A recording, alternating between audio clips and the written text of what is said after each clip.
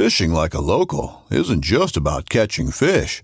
It's about connecting with the environment and the people who call it home. It's about hearing the stories and traditions that have been passed down for generations and sharing unforgettable moments with the people you meet along the way. Fishing like a local is having an experience that stays with you forever. And with Fishing Booker, you can experience it too, no matter where you are. Discover your next adventure on Fishing Booker. This upcoming concert season will be all about the boots, and Tecovas is your stop for the best in Western style. Tecovas has seasonal and limited edition offerings this spring and summer, including men's and women's boots, apparel, hats, bags, and more. All Tecovas boots are made by hand in a time-honored tradition with timeless styles that are always on trend. And Tecovas has first wear comfort with little to no break-in period. It's hard to find this level of comfort paired with this level of style. Stop by your local Tecovas store, have a complimentary drink or two, that's WCB style, and shop new styles. The smell of fresh leather and friendly staff are at your service. Many stores even have leather custom branding to make your boots truly personalized. And with regular live music and events, there's no in-store experience like it. If you can't make it into a store, just visit tecovas.com. That's TECOVAS.com.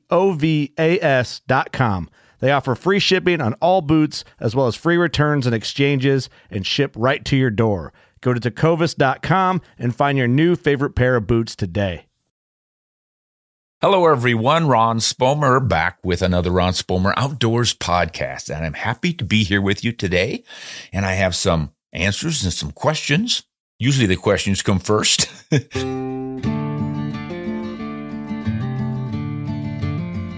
I also have a little story I would like to share with you about some recent deer hunts that I did. They really are juxtapositions because one of them was a commercial hunt with an outfitter, wonderful lodge, wonderful food. The personalities were great. They just did everything they possibly could to make that trip a success. He had lots of trail cameras out. He knew where his deer were moving. I mean, it's just a complete package deal. And it's the way a lot of hunters hunt whitetails these days. They have trail cameras, food plots. Sometimes they'll put out corn. Well, often in many states, they'll put out corn or apples or some other kind of bait. And it's legal in those states. And it's become a pretty common way of hunting white-tailed deer. And I think mostly because so many people have such small areas on which they get to hunt. It's not like in the old days where you could roam across miles and miles and thousands of acres of native grasslands or forests or something. So when you're in a smaller place like that, it kind of pays to sort of groom things to work for you. Keep the deer coming in, keep them around your area and that sort of thing. So that was one hunt, and it worked out beautifully. I mean, the gentleman, his name was Micah Collins, and he runs Big Kansas Whitetails, and he put me in an area where he had been seeing a good buck pretty regularly on his trail cameras every couple of days or something, and he had some scrape lines that they were working, and then he had food plot and everything else. And he actually succeeded in stuffing me into a box blind, which is pretty hard to do. Not because I'm so big I don't fit into a box blind, because I just don't like being in a box blind. It's kind of like, I don't know, it's taking a shower with your clothes on. I like to have the open air around me and be able to listen and look around and see everything that's happening and feel the whole experience. But it was raining cats and dogs the first afternoon, so I was more than happy to not be out in the shower at that point. And then the next morning, it was pretty cold, and it actually started snowing for a bit when the rain let up. And once it broke out, I was going to get out of the stand and hunt. But before that could happen, here comes Mr. Buck. And the crazy way it happened was I'd seen the photos of it on his trail cam, so I knew what I was looking for. There was an unusual point sticking off the G2, a little sticker point. And as we drove in that morning, turned into the gate to go to this blind, here is that buck walking across the trail. And he walked into the trees. And Micah said, there's your buck. He says, now, if things work out like they usually do, he will spend the early morning checking his scrape lines, making new scrapes and all that. And then he'll probably come past your area because he usually shows up on that camera. 2 hours later, here he came, and I was able to get some photographs of him. I shot some video as he was coming in, set the camera aside. I don't know how I kept my composure through all of this. picked up my crossbow that I was hunting with for the first time. It's another new one. And got a nice 20-yard shot on that buck. And that really rekindled my love for bow hunting. I can't pull bows anymore because of some rotator cuff injuries, although I may be back in shape enough to give that a try, and I'd kind of like to do that. But that was a great hunt. Now, the juxtaposition was the very next hunt in South Dakota. Completely do-it-yourself. Went with an old buddy, and he has just a small farm that he has permission to hunt on. No trail cameras, no food plots, nothing. It's just go out there and see what you can find. And it was really interesting because the two of us are old enough and experienced enough that we pretty much knew what to do. In whitetail country, especially in an open terrain farm, mixed farm ground, open prairie country like in South Dakota, you just figure out where the food source is and where the heavy bedding cover is, and you figure, well, that at the crack of dawn, those deer are going to be eating, and then when they're done, they're going to cross over to where they want to bed. And if it's during the rut, the bucks will be roaming around looking for the does, and something could happen at any time of day, and that's just the way it worked. It was bitter cold, 0 degrees opening morning. We were freezing them off. And we didn't see all that much activity, but they were doing what we anticipated they would do. So in the afternoon, when the temperature came up, we returned to that area, sat where we could watch the travel routes between that feed field and the bedding area, and of course, expecting them to come out of the bedding area. And sure enough, here came a doe, and she was pretty much running, looking behind her like there's probably a buck harassing her. And she came within 200 yards and stopped, frozen out there in that open grass field. I had a doe tag, I had a 300 H&H rifle, and I took a neck shot for perfect harvest for meat. Now we've got a beautiful doe on the ground for meat, but we didn't go up and celebrate, go out and get her. We stayed put. Why did we do that? Because there was probably that buck following her, and George had a buck tag. So we sat for another, half hour, 45 minutes, and here came the buck. Scent trailing that doe, as they do during the rut, got out to where she lay, and he was startled. He jumped back and looked around for a bit. Then he started circling her and stood stock still, and George took about a 200-yard shot with his .244 Remington. Look that one up. That's an odd cartridge. And he got his buck. So within about an hour, we got 2 deer, and we just sat right on the open fence line. No blinds, as I said, no bait or anything else.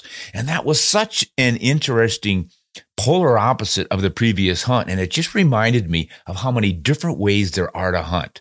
There's no absolute.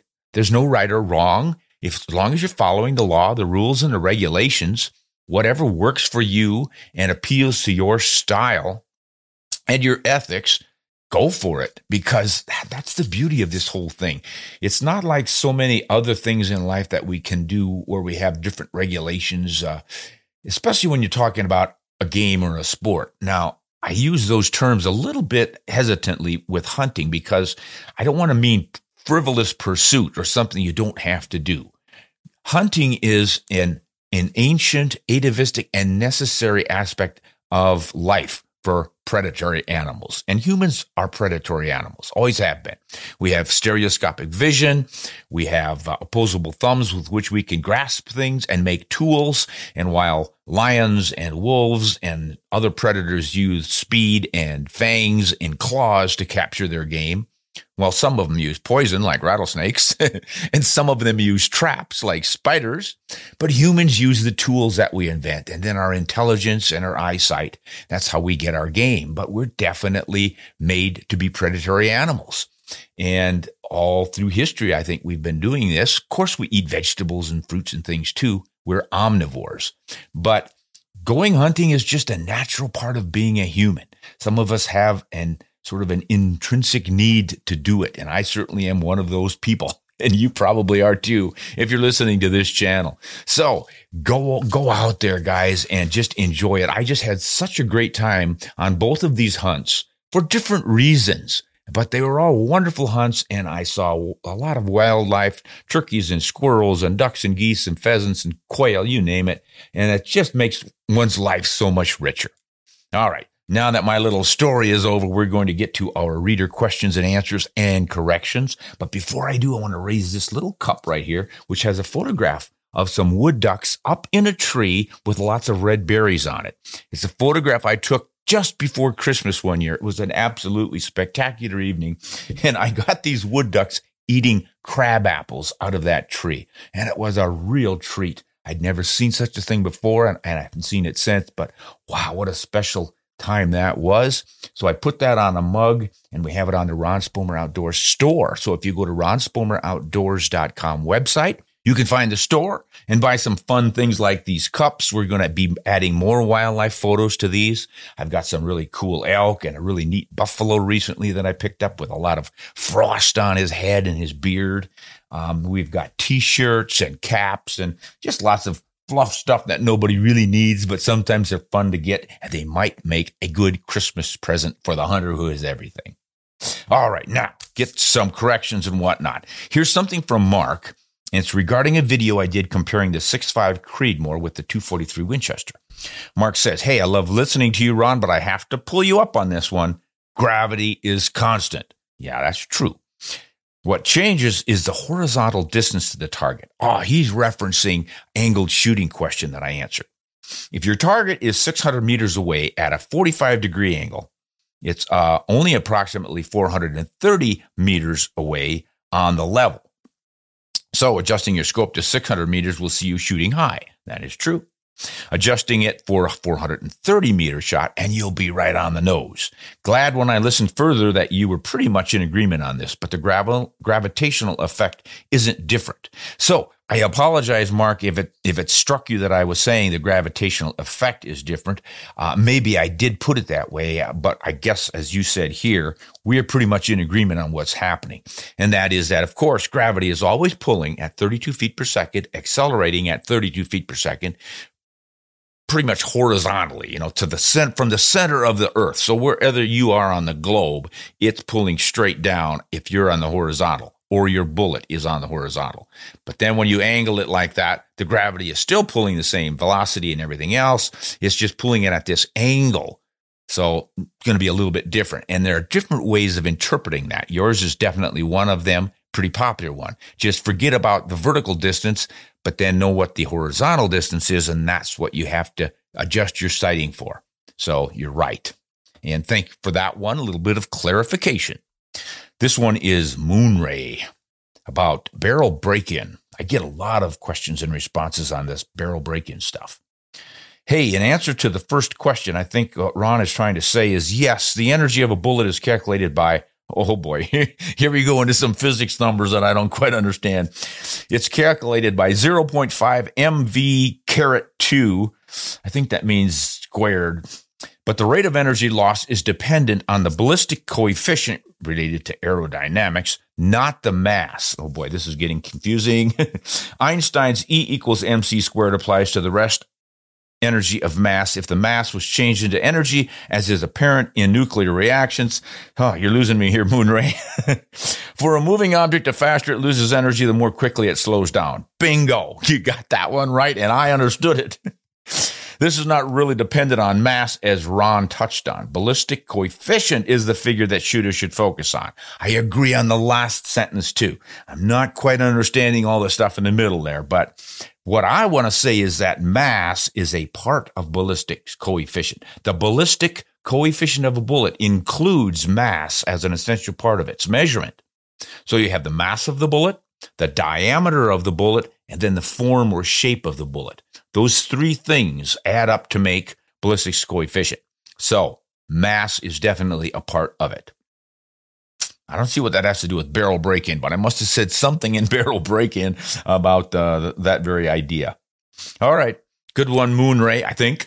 You probably know more than I do. One of the problems I have with these presentations is that I'm just a layman. I come at this stuff from experience and a little bit of reading and research I've done over the years as a layman, but I'm not a mathematician. I'm not a physicist. I'm not any of these advanced degree people who think that way. I am a writer. I do pretty well with a language and not so well with mathematics and physics. Okay. Brad, this one is in reference to something I did on the 264 Winchester Magnum. Ron, I usually agree with you, but this video is the most skewed I've ever seen from you. Uh-oh. Most 264 Win Mags are a 1-in-9 twist, which will not stabilize a 143 ELDX bullet that I used in the example. You also skewed the BC on the 145 ELD bullet, which actually has a BC of 0.536. I don't remember what I called it, but I would assume I took it out of the book, so it should have been right. The other thing I noticed is you used the highest BC bullet you could for the 264, but didn't use the equivalent 162 ELDX bullet in the 7mm. Whew. I understand mistakes and misinformation, but this whole data sheet that you came up with was not what I was expecting in a comparison, which is his polite way of telling me I was biased in my report and I fudged my numbers to make that happen. I didn't. I really am not biased on this one. I tried to find the best good high BC hunting bullet in each of those that I could. I may have not used the 162 ELDX in it just because I don't always like to use the same manufacturer's bullets, just to be fair and plug other brands because there's so many good ones out there. But I usually look for something that's fairly equivalent, and or I will look for the highest BC bullet in a particular caliber that I can for my examples, as long as I do that with both. And I think that's what I did on this one. But your points are well taken, and I think what we want to come away with from this, Brad, is that whenever you folks are seeing videos and or reading materials on ballistics, you do need to keep in mind that there are all these little numbers that can change to skew the results one way or another. So what I really like to see is people who write in and with this kind of research and indicate that they are doing further research. That's the whole idea, guys. I can give you some names and numbers and details, but then I would like for you to start diving into this stuff. Check those ballistics calculators and hand loading manuals and whatnot and figure out just how much velocity you really can expect out of your rifle. Or better yet, get a chronograph and chronograph your loads. Man, does that tell you something? And then check the BCs on these different bullets. And several people have also written in recently and said, Brand X is not giving you straight numbers on their BC. Well, whether they are or not, I think it's important to note that the BCs of any particular bullet change with its velocity and the rifle you're shooting it in. Usually they're pretty close and they remain fairly close, but they can change. So you always have to run these numbers through the ballistics calculators and then test them in the field with long range shooting. If it says your bullet's going to drop at 400 yards, 16 inches, and you find out that it's actually dropping 18 inches, that means your BC is not living up to its claims, or your rifle changed it a little bit, something like that. So always do some more research. Those are good ones, guys. I appreciate that. Now we're going to get to some new questions for which I can screw up the answers, then you can send in some more corrections. This just never ends. All right. This is from James, and he says, hey, I live in the eastern shore of Maryland. Which is the best cartridge for white-tailed deer? Now, some of us might think this is kind of a silly question because we, being experienced, know there is no best cartridge. But yet, a lot of people look for this, especially new hunters. I mean, I would do the same thing if I were, say, getting into some new sport that required equipment. What's the best? I like to get the best. I even do like research on tires for my truck. What's the best rated tire? Gets the best mileage, just the quietest, good in the snow and all that stuff. So I can't blame James for asking this. It's a good, useful question. Problem, James, is that there is no best cartridge. And that's why there are so many cartridges. And there are podcasts like this that debate this stuff because it's endless. We are always arguing about, mine's better than yours. My dog's better than your dog. But I can give you some rough ideas. What you're looking for in a good whitetail cartridge. And eastern shore of Maryland, I would imagine you've got some dense forest, some big open fields, probably some big marshlands where the deer come out, and you're going to be shooting long range. So you need to figure out roughly how far might you want to shoot or have to shoot. Or are you just going to sit in a stand and shoot 150 yards in an opening in a woods or something like that? That will all help you decide which cartridge is going to work best for you. Then you need to figure out how much recoil you want you absorb when you're shooting. Would you rather have more or less? And then the rifle you enjoy handling, a short action versus a long action versus a magnum action, which is even longer, how much weight you want in your rifle. If you can take a lot of weight because you're not climbing mountains or anything, and I imagine there aren't too many on the eastern shore of Maryland, you can probably get away with a lighter weight rifle. Come out here to Idaho, and I think you're not going to enjoy carrying a 10-pound rifle up the mountains. You might want to go down to 6 pounds like I do. So all of those things are going to factor in. But as for the cartridge, if you land somewhere in the middle, like a 7mm 08 Remington or its equivalent, and there are many equivalents, or a 308 Winchester or its equivalent, 6.5 Creedmoor or its equivalent, those are just darn good choices. And there are a lot of cartridges that fit in there. So what you want to look for when you're considering those cartridges, in addition to availability and cost, because 708s are a little tougher to find than a 308.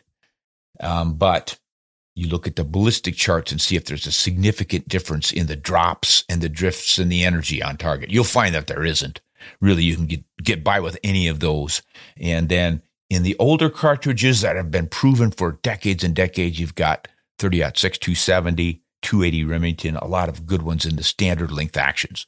Or you can go with the modern stuff, which are the shorter, fatter cartridges, or even the standard length fatter cartridges that have more horsepower. They're essentially magnums in their performance, but they don't call too many of them magnums anymore because magnum has fallen out of favor. In what's coming into favor is some sort of a precision or accuracy title, like the PRC cartridges. But really, when it comes to the actual animal being shot, terminated effectively, it doesn't make much difference. It's just up to you as a hunter to be able to shoot well. So get yourself a cartridge that's available, affordable, in a rifle that you enjoy and like and fits you very well. And the deer are going to hit the ground just as well with one over the other. Good question.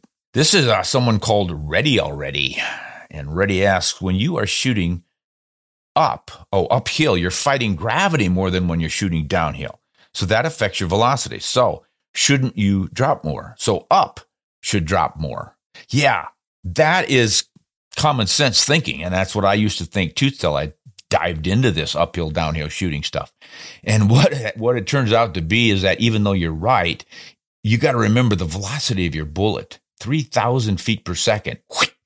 And then the gravity's pull is 32 feet per second. But over that first second of flight, gravity has got to pick up the speed, so it's starting from a stop essentially, and the bullet starts to accelerate down with gravity at 32 feet per second. So it's really only going to fall at 16 feet per second over that first second.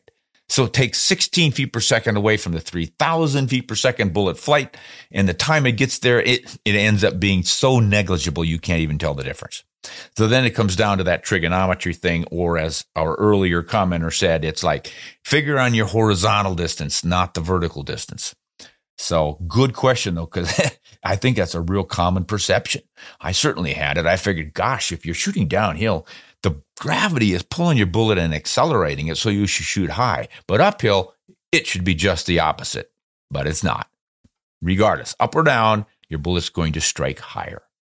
Oh boy, Havoc asks, he says, we don't have rifled shotguns in South Africa, so our only option is a rifled slug.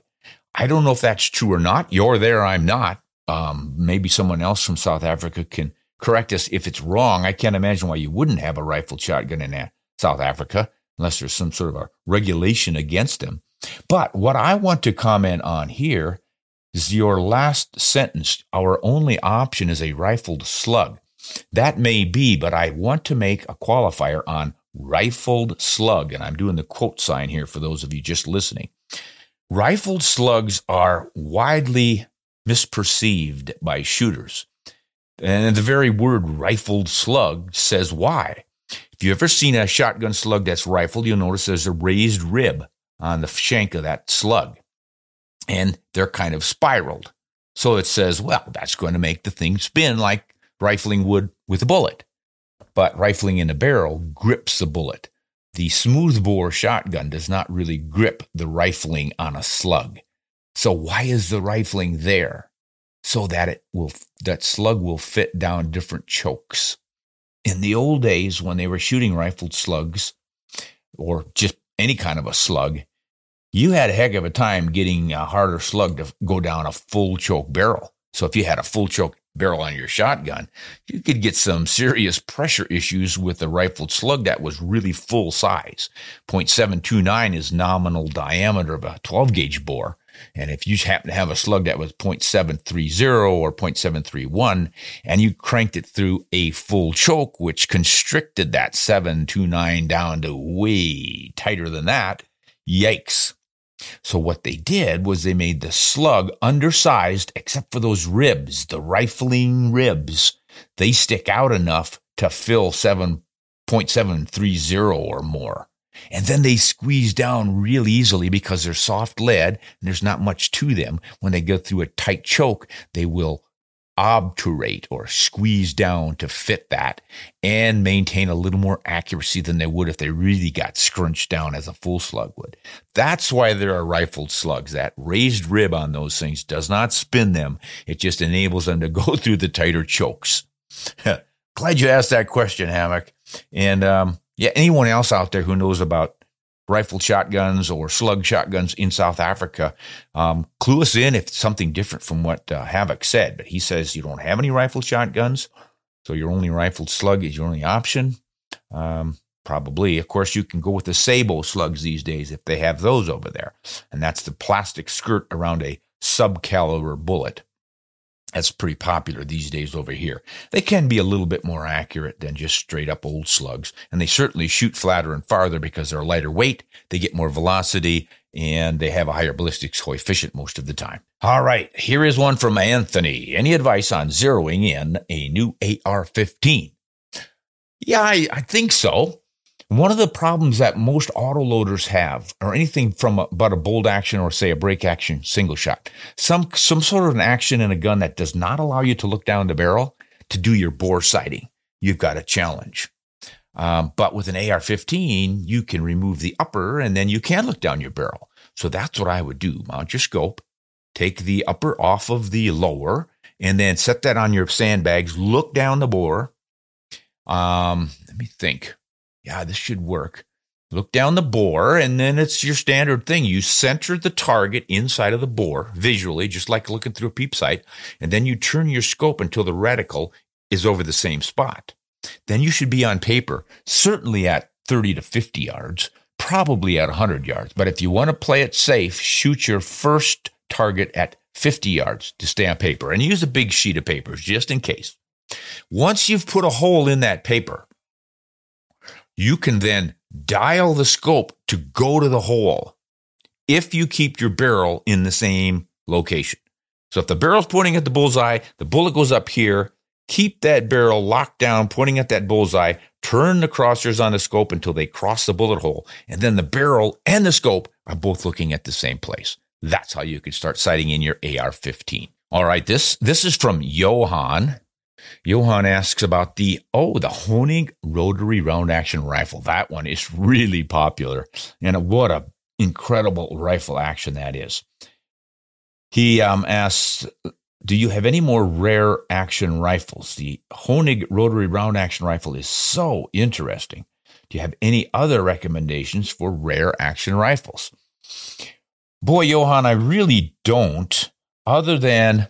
And I saw these rifles at Honig. George Honig is the inventor and manufacturer of this Honig rotary round action rifle. I mean, this rifle is unique, absolutely one of a kind, unusual action. Just check my videos on the Honig rotary round action rifles. I've got 3 videos out there and several shorts, and it's just fascinating. But that gentleman is a firearms mechanical genius. Absolutely. I mean, he can create and design perfection. And he has a collection of old German rifles, including some Saurs that have some really interesting features. I'd love to get back over to his place and do some videos on those particular rifles, because there are some drillings and some Fearlings and 4-barreled rifle shotgun combinations. I mean, all kinds of crazy things. And they've got some really innovative little tweaks and things to them, like hidden compartments and different adjustments on the sights and protectors for the sights and all sorts of things that you don't usually see. But the actions are otherwise fairly typical. Bolt actions, break actions, falling blocks, and rolling blocks. And, the rifles over the years that have been developed. And there were some rotary cylinder rifles, like a revolver. They actually had rifles that were revolvers. Those didn't work out or last that long, but they were out there too. But there's nothing as unique as this Honig rotary round action. That one is really spectacular. All right, SR82. This may be a silly question, but in regards to the 7mm PRC and the 7mm Remington Magnum, do both fire from the same gun and the same barrel, or do you have to modify the gun to fire each round? They look so different. Yeah, they absolutely look different, and that means you cannot shoot them in the same firearm. This is a common question for new shooters, so don't laugh at anybody who asks something like this and say, good, everybody knows that, because before we learned it, we didn't know it. And 22 rimfire, for instance, can take 22 shorts, 22 longs, and 22 long rifles, but not 22 Winchester Magnum rimfire cartridges. How do you people know that unless you start to learn it and someone tells you about it? And that's what we're going to do now here for this gentleman, SR82. No, here's how all this stuff works, SR. When you have a rifle barrel, you chamber it, meaning you cut a space in the back that's like a shoe to fit the cartridge, like your foot. So your foot is the cartridge and it fits into your shoe. That's the chamber end of the barrel, and it has to be a precise fit. There's a itty-bitty tiny little bit of space around the cartridge so it fits in. But then when you go bang, the pressure from that burning powder blows the brass out, tightly fit the wall so the gases don't come back toward you and drive the bullet out. So it gets all sealed up. That's the sort of the plasticity of the brass case. And that's why we use brass cases.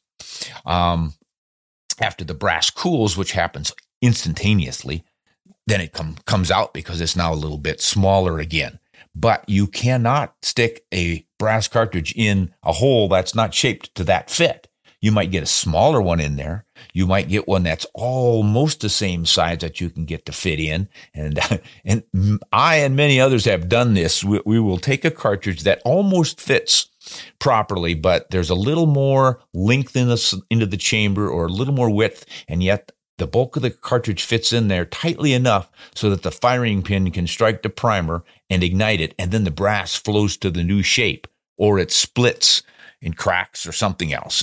So crazy things can happen, but to be safe, you always want to read what's on the barrel for the chambering. It'll say 7mm Rem mag. You're not going to shoot anything in there but a 7 Rem mag.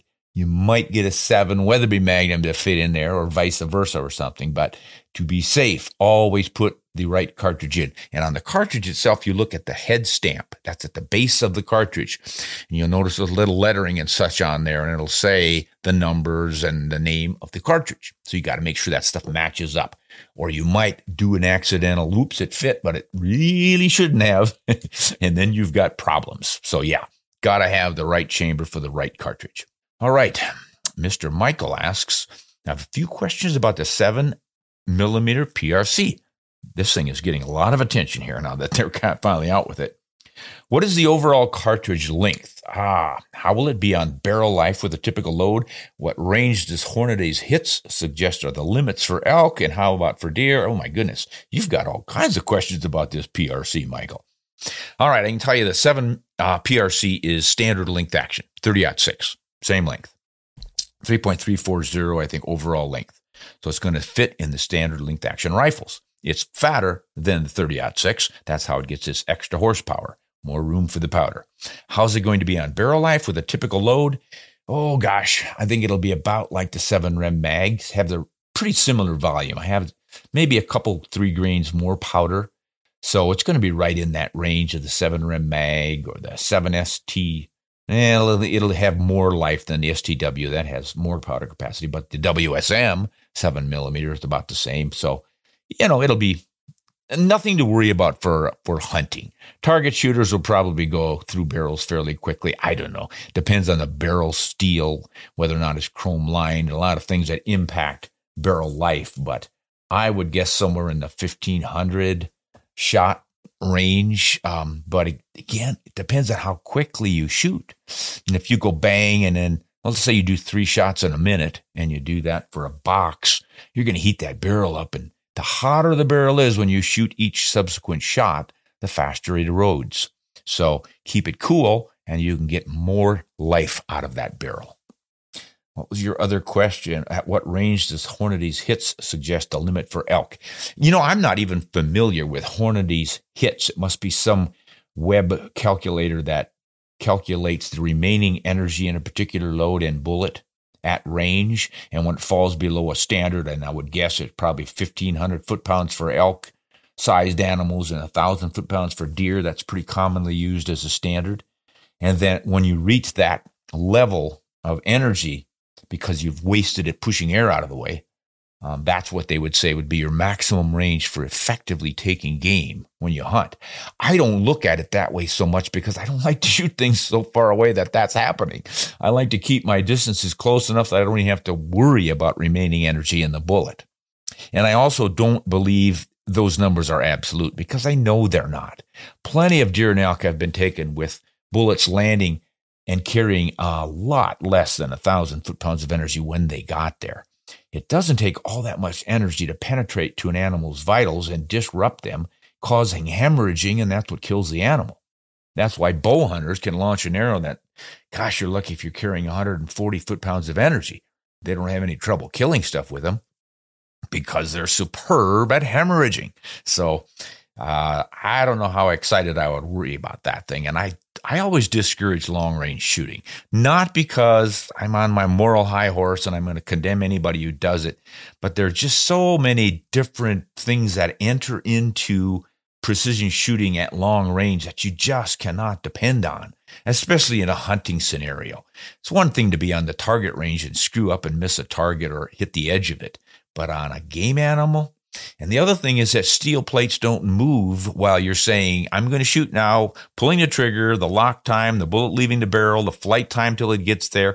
A deer can easily take a step or two while all that happens, and then you end up with a wounding shot, et cetera, et cetera. Now, I'm not white snow blameless here. I have tried a long shot, a couple of them. I've tried a couple 500s, and I did one at 777 yards, for which I've taken 777 lashes from various people out there condemning me for that stupidity. But I got my deer. But it doesn't mean I'm going to do it all the time. I just figured I needed to have a little experience along that line in order to pontificate. So, yeah, don't freak out too much about that. The 7 PRC cartridge was designed for precision long-range performance, but that doesn't mean you have to hunt that way. All right, Joshua asks, how did they calculate velocity before instruments or chronographs, electronic chronographs? A chronograph works by reading light. A light changes and it turns on a timer, and then when the bullet passes over the second measuring device called a screen, it then switches the timer off. So you can imagine a timer, my God, to time a 4,000 feet per second bullet in about a 4-foot span. Man, that's a fast clock and some fast screens to capture it. All they're doing is seeing the shadow of the bullet passing over. This is crazy. I just marvel at some of the technology we've developed, especially things that work with light because it's so fast. Light travels at 186,000 miles per second. So anyway, the bullet in a modern chronograph passes over that first little trap, that light screen, and it goes start the clock, clickety, clickety, clickety. The microseconds are clicked off, and then it passes over the next little trap, and that shadow says turn the clock off. Now do the math and calculate how fast that bullet was going. Thank goodness they can do it because the old ways involved a lot more stuff. Let's see if I can explain this. It seems to me I did one of these not too long ago, but it's a good question. It comes up fairly often. They think of the axle with 2 wheels on it, like on the back of a car or a truck. Take that axle off and the 2 wheels. Over the wheels, make cardboard discs on which you have a target and make them perfectly matched up. So they're both spinning exactly the same. Shoot, and your bullet hole passes through one. And before it gets to the second one, it has moved a little bit. There's your measurement distance where that second hole is on that second disc. You compare those 2 holes, you make your measurements, you do the math, and you figure out how fast that bullet was going. That was one way they did it. Another one was a known weight on your pendulum. So you've got a big, heavy target hanging there. You hit it with your bullet and it goes, and the distance at which it gets pushed back could have been calculated or was calculated against the energy required to move it that far. And they could figure out the velocity of the bullet based on its weight mass when it hit the target. Lots of complicated numbers there. This is why, children, boys and girls, you should pay attention in math class, because this stuff actually comes in handy for developing along these lines. So guys like me who didn't pay attention in math class can buy a chronograph and get it done for him. But those are a couple of the ways they did it, Joshua. Thank goodness we don't have to do it that way anymore. All right, Cell Rod 55. Does the 6.5 have the same sectional density for larger game? Well, he's meaning the 6.5 bullet, the .264-inch diameter bullets used in the Creedmoor and the PRC and the 264 Win Mag and the 65300 Weatherby and all the 26 NAS, all these 26s, all the 6.5s. Is there good sectional density? Well, sure. You get sectional density, length of the bullet, diameter of the bullet, and slice it in half, and you get the sectional density calculation from that. The interesting thing about sectional density is that the length of the bullet really doesn't matter. It's the mass, the weight of the bullet, and its diameter. So a 180 grain bullet, whether it's a long, sleek, high BC bullet or a short, fat, round nose or flat nose bullet, they both have the same sectional density. Yet they're both not that long that you're going to have that much shank weight necessarily driving them forward. So it's not really a reliable number because the shape of the bullet changes it so much. But the idea is that high sectional density in a bullet will give it more mass after it's expanded and lost some of its nose lead. It will have enough mass in its shank to keep driving forward. So does the 6.5 have that? Yeah, you get some long 6.5 bullets, and they have some significant sectional density because they're just a long, dense bullet. If made right, the same process, it's going to work on all of it. And in fact, Karamojo Bell, and I bring this guy up quite a bit because he is just such a figure in hunting with light calibers. He was an elephant hunter during the commercial ivory years, way back when. 1908, that time.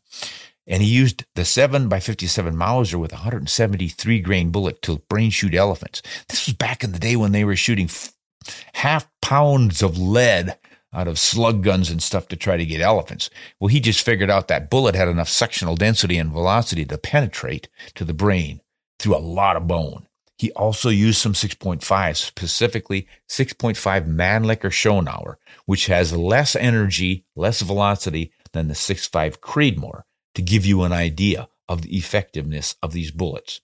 They would reach the brain. He took something like 300 elephants with that before he gave it up because some of the bullets were bending on their way in. Just a little bit too thin in cross-section, and they bent. So that'll tell you what your potential for penetration is from the right 6.5 bullet. Now, I think this is our last question, it looks like, from Lindsay. Why does every caliber Weatherby make use slow-burning powder and kick like a mule? I'm not being a smartass here. I'm honestly wondering. Well, first of all, I don't think they kick like a mule. I haven't found any of them that kick like a mule, although the 378 was a bit of a punch, and I haven't shot the 460 yet. I heard that does kick like at least a small horse, if not a mule. But no, not every Weatherby cartridge kicks like a mule. But they use slow-burning powder because there's pretty good volume in most of them, magnums, belted magnums most of the time.